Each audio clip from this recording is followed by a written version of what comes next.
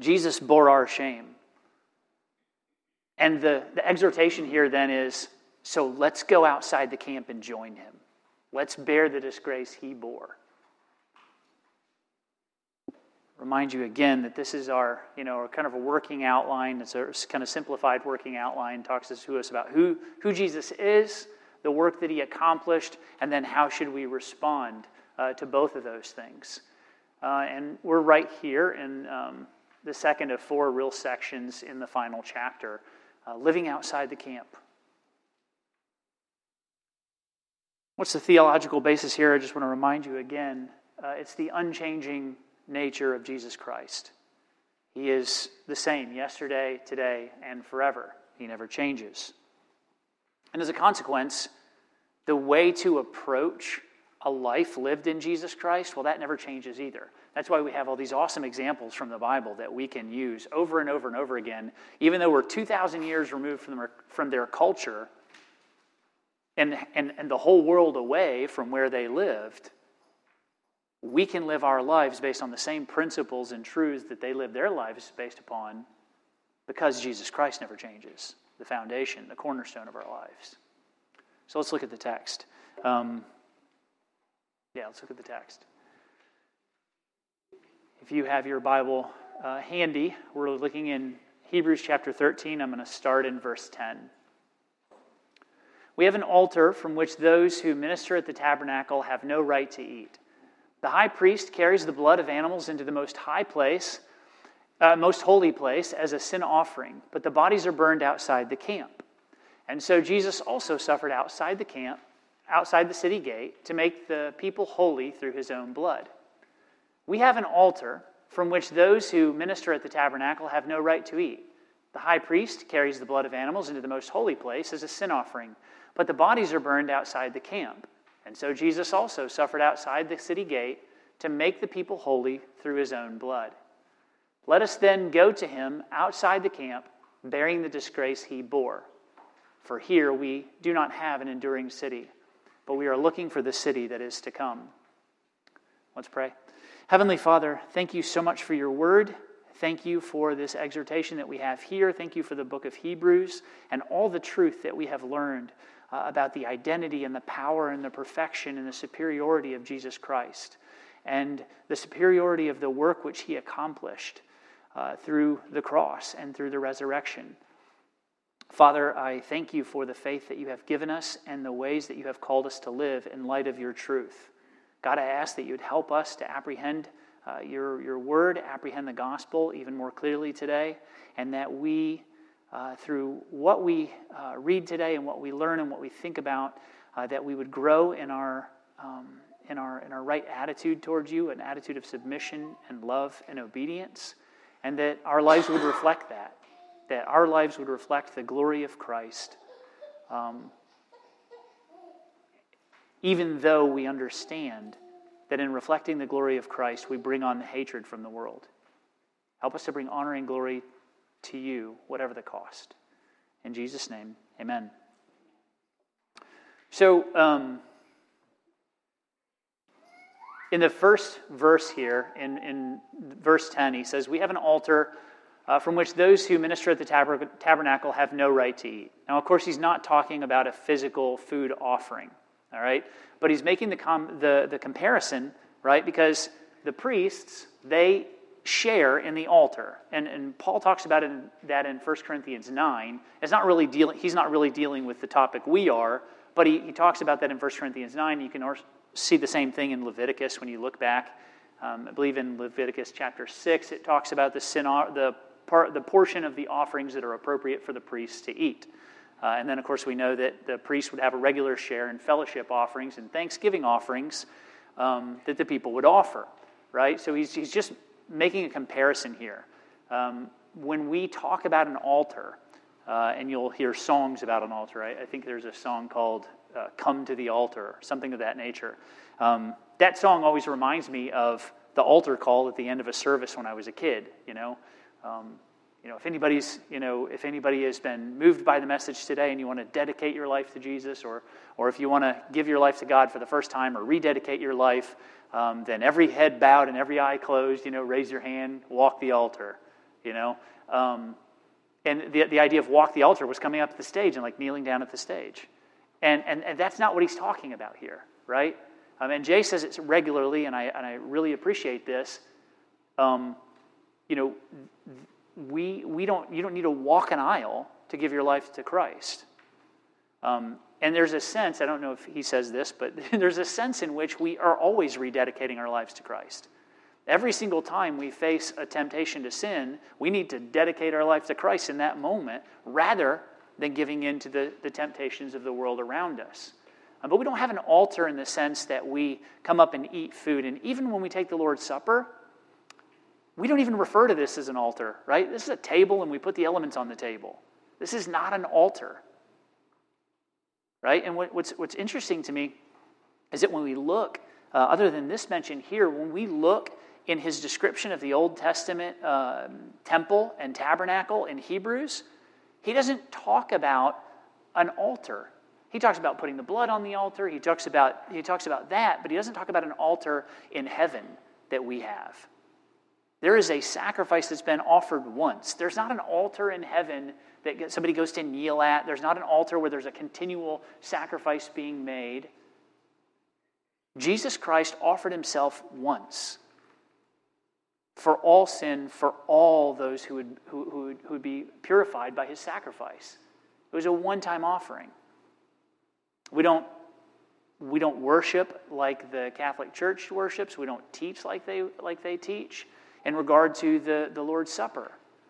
This is not a continual sacrifice being made over and over again, not bloodless or otherwise. It's a sacrifice that's been made once. And the benefits of that sacrifice endure into eternity for all who will come in faith. So we don't have an altar, really. And when we come and we take this, again, I don't think he's talking specifically about the Lord's Supper. I think he's using the symbolism of the Old Testament offering and how the priests would share in the sacrifices for sustenance in a physical way. And he's making a comparison that like in John chapter 6, when Jesus explains how he's the bread of heaven, how we share in the spiritual benefit as priests under the high priest Jesus, priests in the service of God, we take our spiritual nourishment from this once-for-all sacrifice. That's what he's talking about here. Okay, so if there's still any confusion, I'd be happy to talk with you more about that. But we have a once-for-all sacrifice, and we have spiritual food, which is in the form of grace that we get through the gospel of Jesus Christ. Now, he takes our imagery back to the temple, back to the tabernacle, and I would argue that he's talking about specifically the Day of Atonement, because there's not much of a mention of the regular sin sacrifices being carried outside the camp. But there is a heavy emphasis in Leviticus chapter 16 on the sacrifice for sins that the priest would make on the Day of Atonement, and how that, the body and the skin and everything other than the blood, was taken outside the camp and burned in a place outside the camp. And how the man who carried it and then the man who burned it, anybody who dealt with that sacrifice that was carried outside the camp, they were considered unclean until evening. And so that's what he's bringing to mind here. And he uses, I don't know if you guys are familiar with it or not, or if you remember it from our study in Hebrews, a chiastic structure, where he talks about, it would be organized like in an A, B, B, A, or a 1, 2, 2, 1. The idea is that the middle things correspond to each other and the outside things correspond. It can be really complicated in Deuteronomy. You have like sometimes 8 or 9 points that go in one particular order, and then they go in descending order after that, or opposite order after that. And it's telling you that the thing in the center is the most important, right? And so we see that same thing here in this structure. At the central point is being made, is that he's getting at, is the uncleanness or the shame or the disgrace.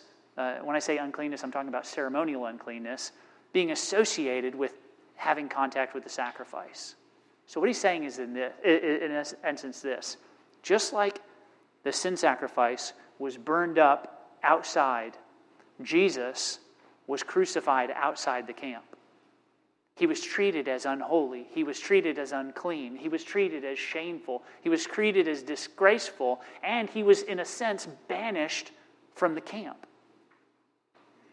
When a person who had leprosy or some other, might not have been leprosy, another type of skin disease that was considered, I don't know the word I'm looking for, but continual, right? It was continuing. It wasn't something that just ran its course and was done. They were put outside the camp. The idea is that there can't be uncleanness in the camp of God, in the people of Israel.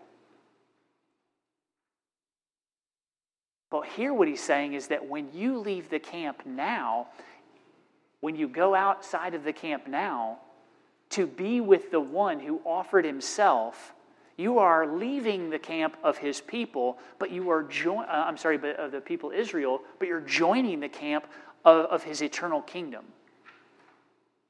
So to identify with Christ, you must leave the camp of Israel.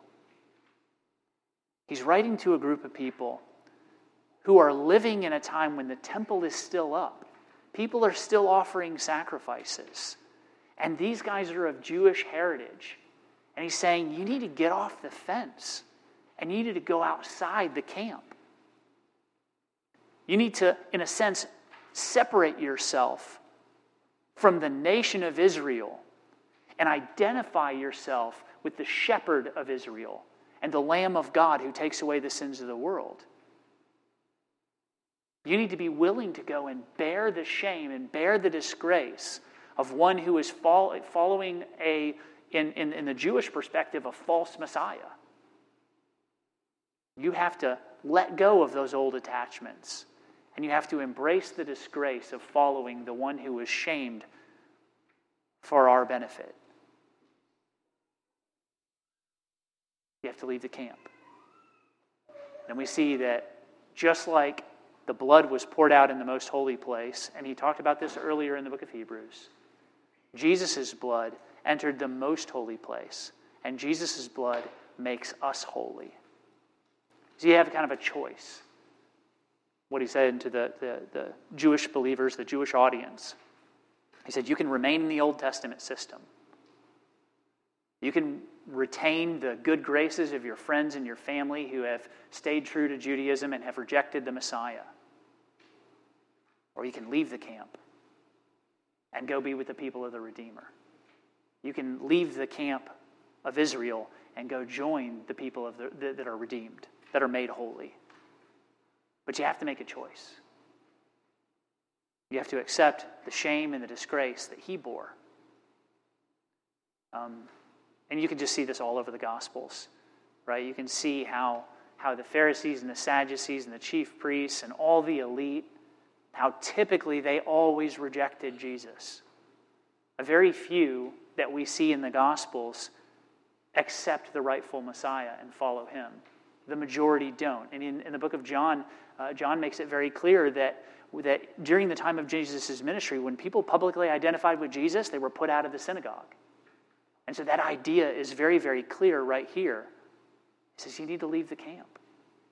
There's a clash of cultures here.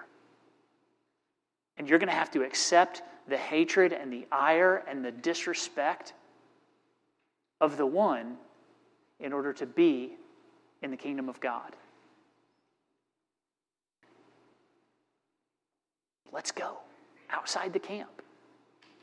Let's leave the comfort. Let's leave the respect of the community, not in the sense of doing right, but in the sense of following Christ. It's not that the Jewish people had any less sense of morality. They were very good at moralism. They just didn't understand. They didn't understand who the Messiah was. They didn't understand what he came to accomplish, and so they rejected Jesus. But he says, let's go. Let's embrace the disgrace. Because we have an enduring city. We do not have an enduring city. We are looking for the city that is to come. Now, this is kind of an interesting verse here. He's talked about it earlier. He talked about Moses looking for an eternal city, and he talked about the Old Testament people looking for an eternal home, which is clear that we're talking about a heavenly home, an enduring kingdom, the eternal messianic kingdom. What's interesting about this is that even though he says we don't have an enduring city, we know historically that the city of Jerusalem did not endure. I don't know exactly how much longer after this letter was written that the fall of Jerusalem happened, that Rome just devastated Jerusalem and burned it to the ground, and as Jesus predicted, left no stone on top of another.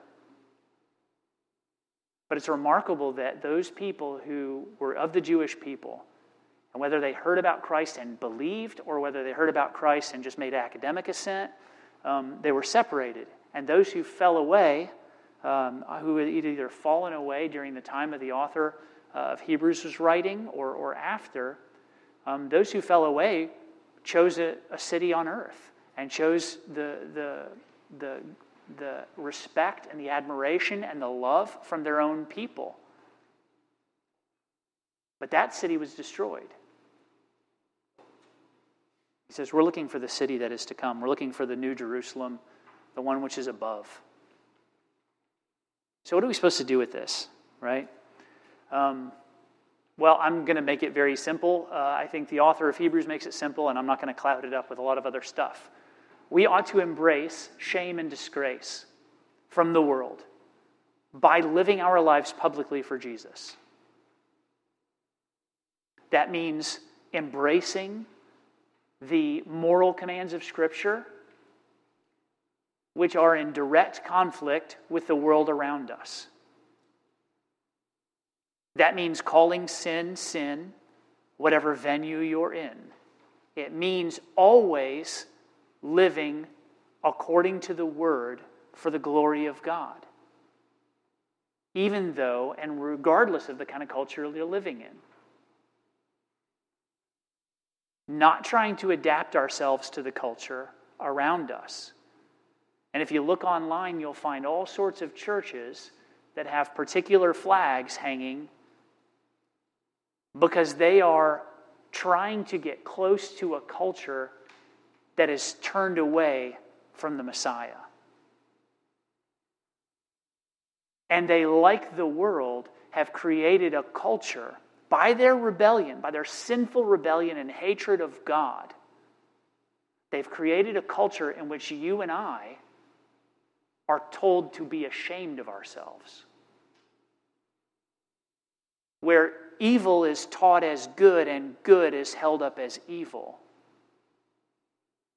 Make no mistake, we are in just as much of a culture war as these first century believers.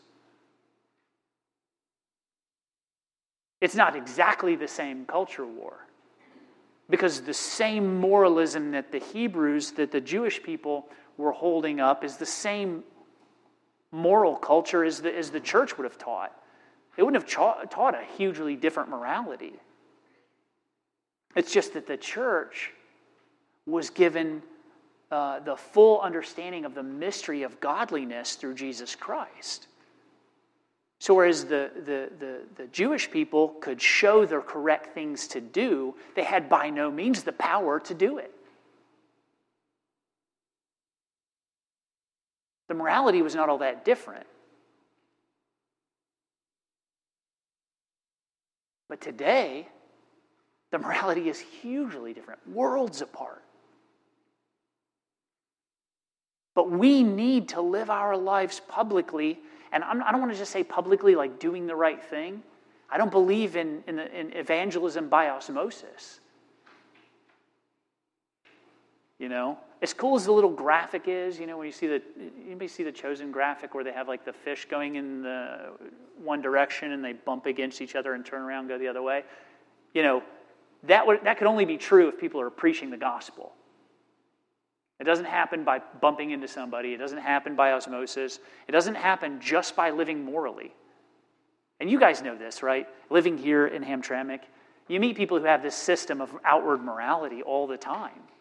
And so when you act moral, or when you say something that is in keeping with their morality, they love it. But tell them about the reason for your ability to do the moral thing. Tell them that Jesus Christ is the only mediator between God and man, and you'll bump up against their culture too. We have to live our lives publicly for Christ, and we have to be vocal about why we're doing it. For one, there's not going to be any kind of change if we don't preach the gospel. For two, if we don't do that, we are saying that we're ashamed of Christ. And to be ashamed of Christ is to be in the world. Friendship with the world is enmity with God. And although knowing God through Jesus Christ and living in a way that is in accordance with the gospel, that will draw the hatred of the world. But isn't Christ worth it? We have to live our lives publicly for Christ, vocally and morally.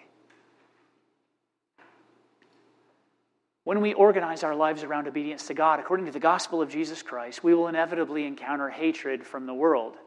But be encouraged by the truth of Scripture, because the world is treating us as it treated Christ.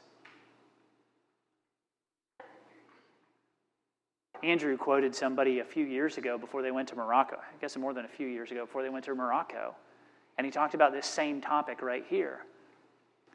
And he quoted somebody else, I don't know who it was, but they said that, how can we live our lives expecting to be celebrated, enjoyed, and loved by the world and held up by the world when the world killed our Savior, the one that we follow, our Lord? So, truth for comfort. The first 4 things that I'm going to give you are from this passage. And this is not new, this is just reminding you. Only the church, only the redeemed receive the special grace of God and salvation. No one else. You understand, this is a precious gift, and it's a very particularly given gift. It is only given to the church. The gift of salvation is only given to the church, only to those who have followed Christ. The blood of Jesus makes us holy.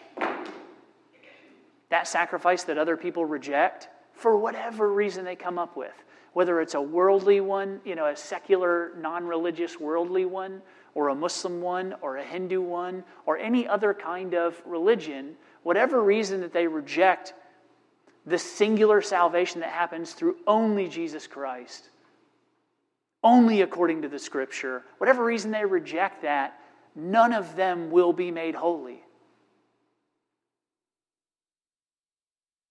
Only the church. This world treated Christ shamefully. And Jesus told his disciples in John chapter 15, if they hate you, they hated me first. Shame from the world for the sake of Christ is a sign that you belong to his kingdom. So he says we're looking forward to a city that will endure. We're looking forward to a city from heaven, a lasting kingdom. We're not trying to build an earthly kingdom here. We belong to the culture of heaven, even if we live in a rebellious, hateful culture of hell. In Acts chapter 5, after the disciples were, the first time they were beaten, we see that they were imprisoned before, but this is the first time that we see flat out that they were beaten. And they rejoiced. Verse 40, they called the apostles in, they as the Sanhedrin, and had them flogged. Then they ordered them not to speak in the name of Jesus and let them go. Now, this is after, of course, they told them earlier not to do it, and Peter says, hey, you be the judge. We got to obey God instead of you. So they told him again, they beat him, and they told him again, and then the apostles left the Sanhedrin rejoicing because they had been counted worthy of suffering disgrace for the name. Day after day in the temple courts and from house to house, they never stopped teaching and proclaiming the good news that Jesus is the Messiah. When the world hates you for the sake of Jesus Christ, you can rejoice. Just like the disciples did, because you have been counted worthy to suffer shame for the name of Jesus. When somebody laughs at you in your face, when you tell the gospel, take heart. you've been counted worthy to suffer disgrace. If something happens to you at your job, whether you lose your job or you don't get the promotions or whatever the case may be, because you are vocal about following Jesus, don't be ashamed. That's shame from a world that's dying and being consigned to hell. You can scorn that shame even as Jesus did, looking forward to the joy that's before you. Philippians 1, he says, now he's talking about the opposition from the world. He says, this is a sign to them that they'll be destroyed, but that you'll be saved, and that by God. For it has been granted to you on behalf of Christ, not only to believe in him, but also to suffer for him. Think about that. The suffering that you endure for the sake of the gospel is a gift, something that God gave you, he granted to you. Rejoice in that. Peter says the same thing in 1 Peter chapter 4. He says, dear friends, don't be surprised at the fiery ordeal that has come on you to test you, as though something strange were happening to you, but rejoice inasmuch as you participate. This word participate goes back to the word of fellowship, meaning fellowship or partaking in the very nature of. It's a word that we've gone over and over in Hebrews. Anytime he says share in or participate in or partake of, usually in Hebrews, that's an indication of the word koinonia, which is about the fellowship, the restored right relationship of the church to God and the church to each other. Same word that John uses in his opening of 1 John, where he says, we have fellowship with God and with his Son, Jesus Christ, and we're writing so that your joy will be complete because you'll have fellowship with us.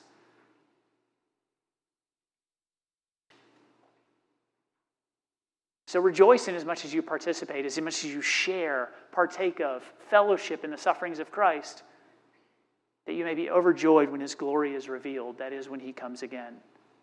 If you're insulted because of the name of Christ, you're blessed, for the Spirit of the glory of God rests on you. Matthew 5, 11 and 12.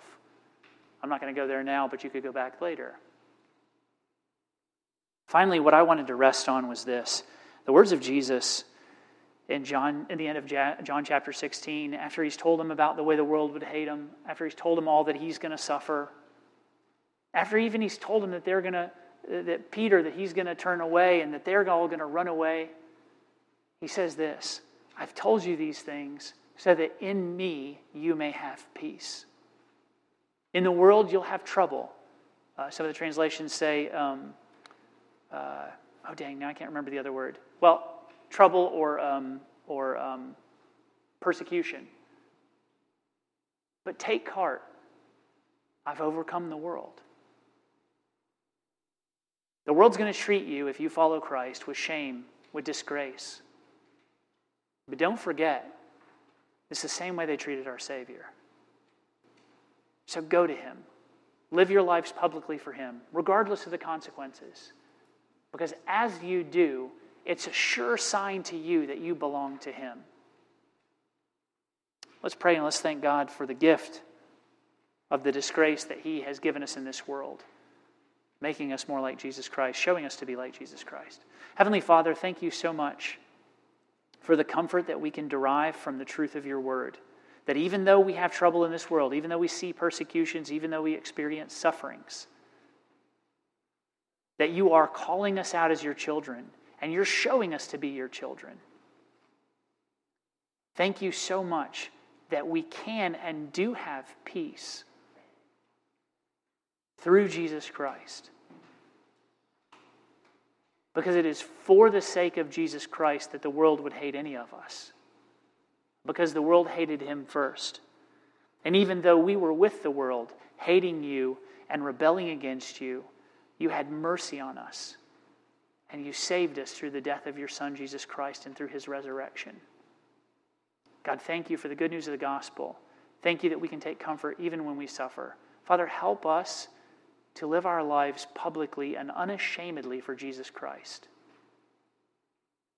In his name we pray. Amen.